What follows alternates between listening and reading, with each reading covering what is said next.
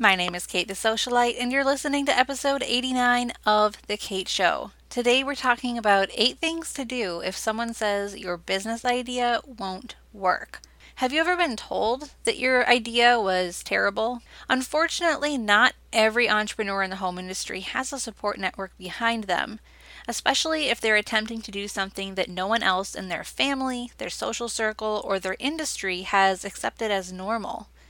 For example, it might sound normal to become an interior designer, but what if you want to be an interior designer that offers only one type of specialized service? Or what if you're a home stager who only wants to provide consultation full-time, not haul and place furniture all day? What if you're a workroom owner who wants to create a new spin on drapery or shades, but you don't know if there's a market for it yet? It can be really easy to let the naysayers get us down before our idea has had a chance to blossom into something. When you're doing something different, you're going to be treated differently. And sometimes the objections we hear, or that well-intentioned yet annoying phrase, "Oh, that would be a good hobby for you," but it can really take the wind out of our sails. In this episode of The Kate Show, I'm sharing how that odd or innovative business idea or service offering you have could be downright game-changing. I'm going to share with you how to test it and how to silence those who would distract you from it while also maintaining your own confidence. So let's get started. Marketing your interior design or home staging business should be easy and relational. My name is Kate the Socialite, and I believe in action, not just ideas. And I share strategies that have proven to work right here every week. If you're serious about growing your business in the home industry, you're in the right place. Welcome to The Kate Show. The best business ideas and the most innovative service offerings come from people who have been working in any particular industry, and they keep thinking there has to be a better way to do this. There has to be a way to meet my clients at a different level or in a different way that would be easier for them and more scalable for me. There has to be a way. And that mindset, that innovation, leads these people, and possibly you're one of these people, into a different way of doing business, a one that's not really matching up with the traditional service paths in your industry. And if this is you, you're going to encounter naysayers. So just be prepared. It's not a matter of if people will say something, it's a matter of when and how will you respond. So first of all, you need to check the source. If you shared your business plan or your service concept with someone and they responded negatively, just think about it from their perspective.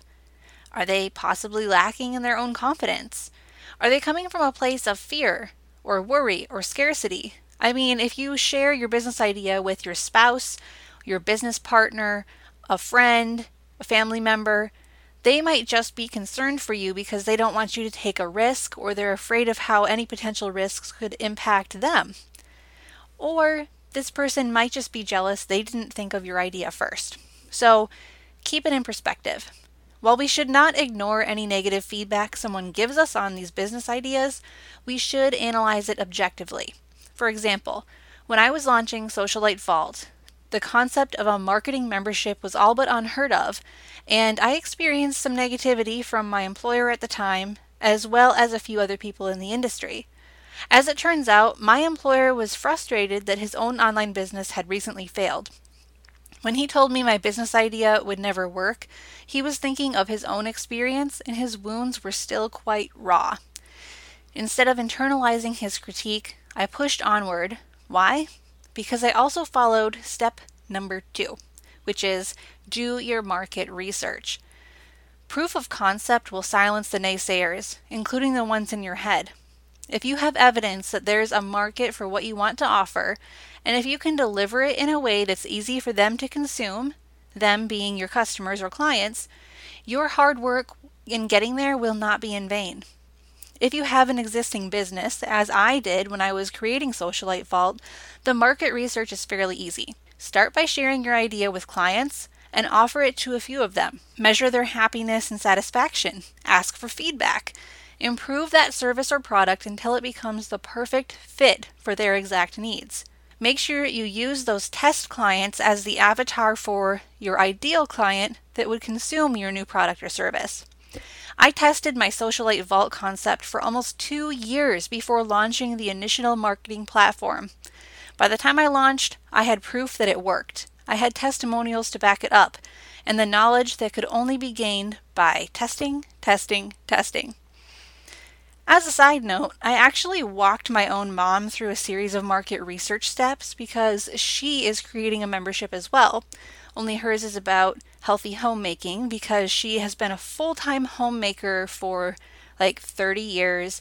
She's into canning and gardening, and she has so much knowledge that the millennial generation wants but doesn't have and isn't sure where to find it. So her situation could easily apply to yours. Here's what I had her do. She created a Facebook group around the subject of her membership and the concept that she wanted to eventually sell. And then she started posting in that group regularly, and she started by just adding some of her friends to it.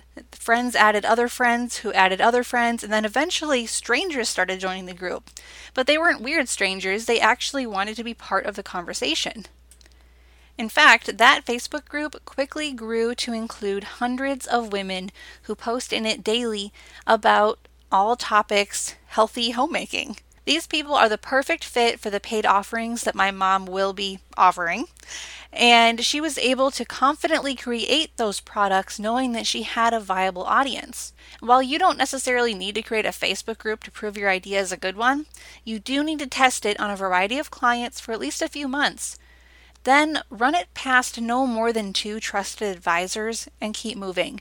Don't feel like you need to get everyone's opinion and everyone's vote and take every piece of advice that ever comes your way, because that will just slow you down and really confuse you. Keep moving forward, do your market research, and then run with it. Step number 3 to navigating the whole world of being a little too innovative for your time is consider the worst case scenario. When I speak with designers, stagers, and workrooms who want to radically change their services or products, they often say, if this doesn't work, I'm going to feel so stupid. Oh man, first of all, a failed idea doesn't mean you failed as a person. You simply discovered something that doesn't work. Big whoop. Second, business ideas often fail because the person doing them didn't work hard enough, long enough, or sacrifice enough to get their hands on the right resources to support it. And that's just the truth.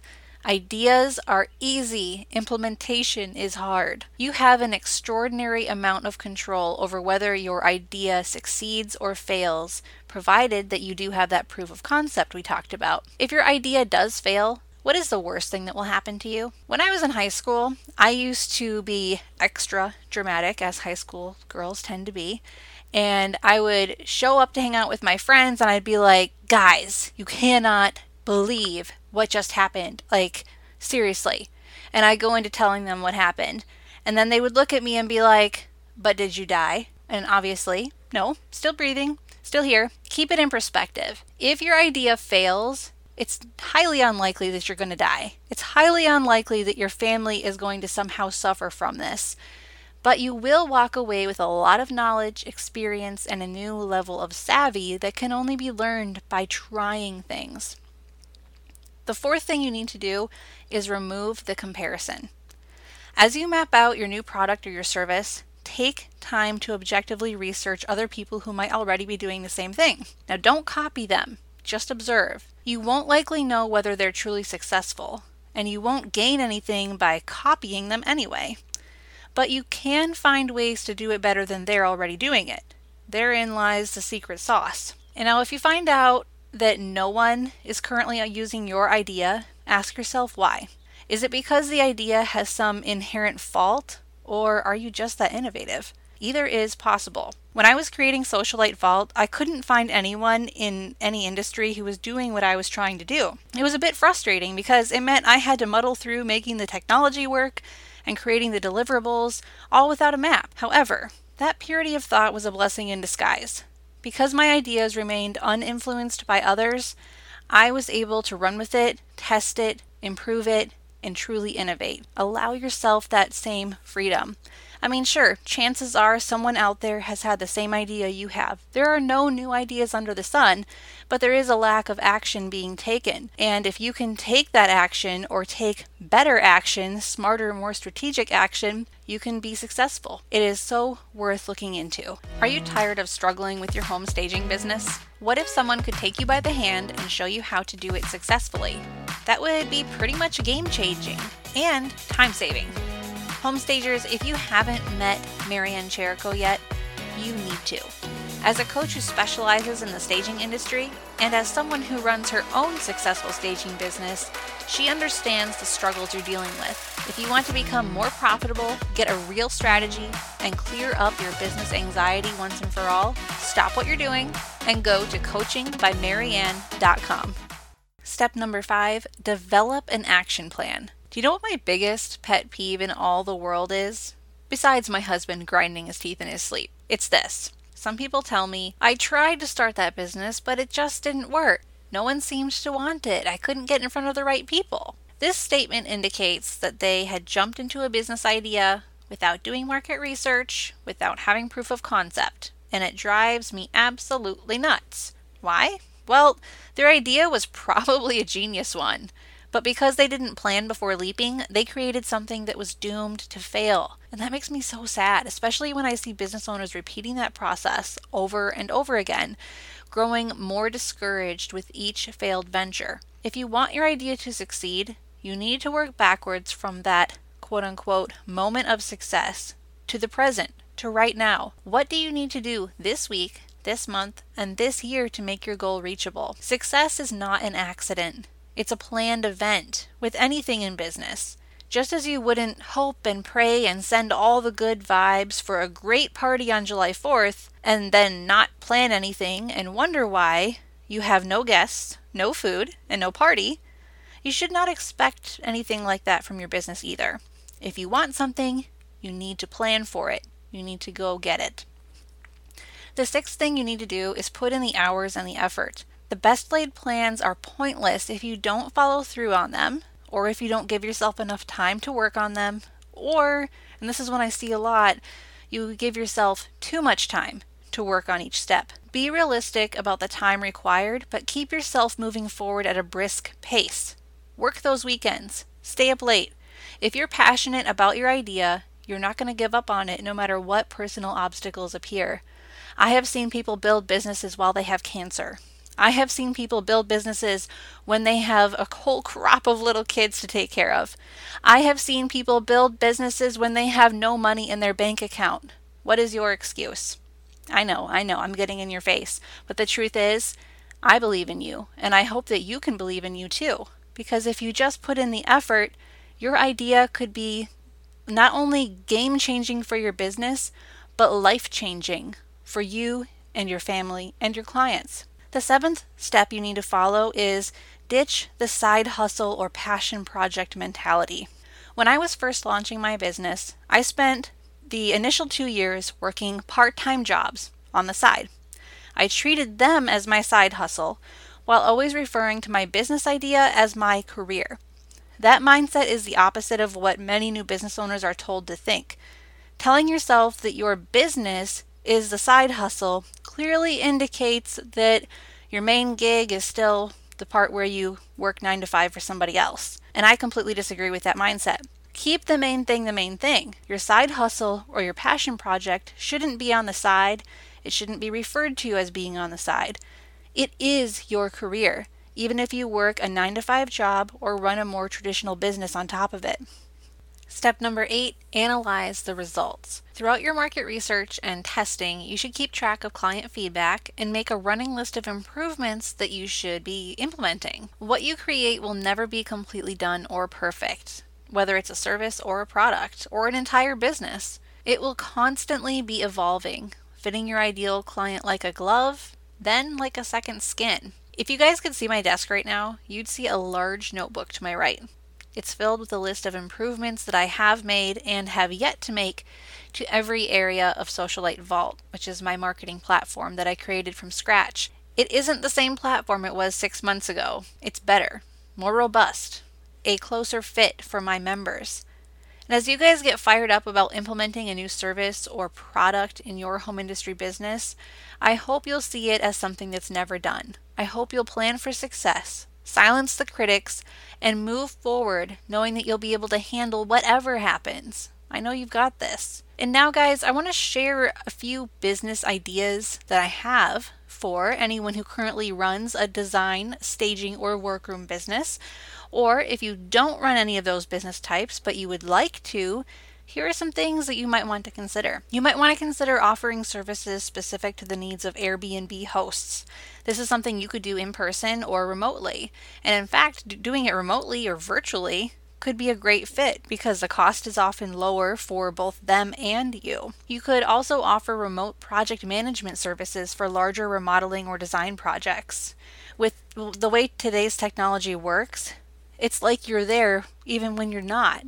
And that can be a huge asset to a homeowner who really wants you to oversee their project, but you live kind of far away. You could also offer entire room shopping bundles that use your specific vendors, trade-only vendors, unless of course you want to promote some big box stores, but usually we like to keep it all trade-only.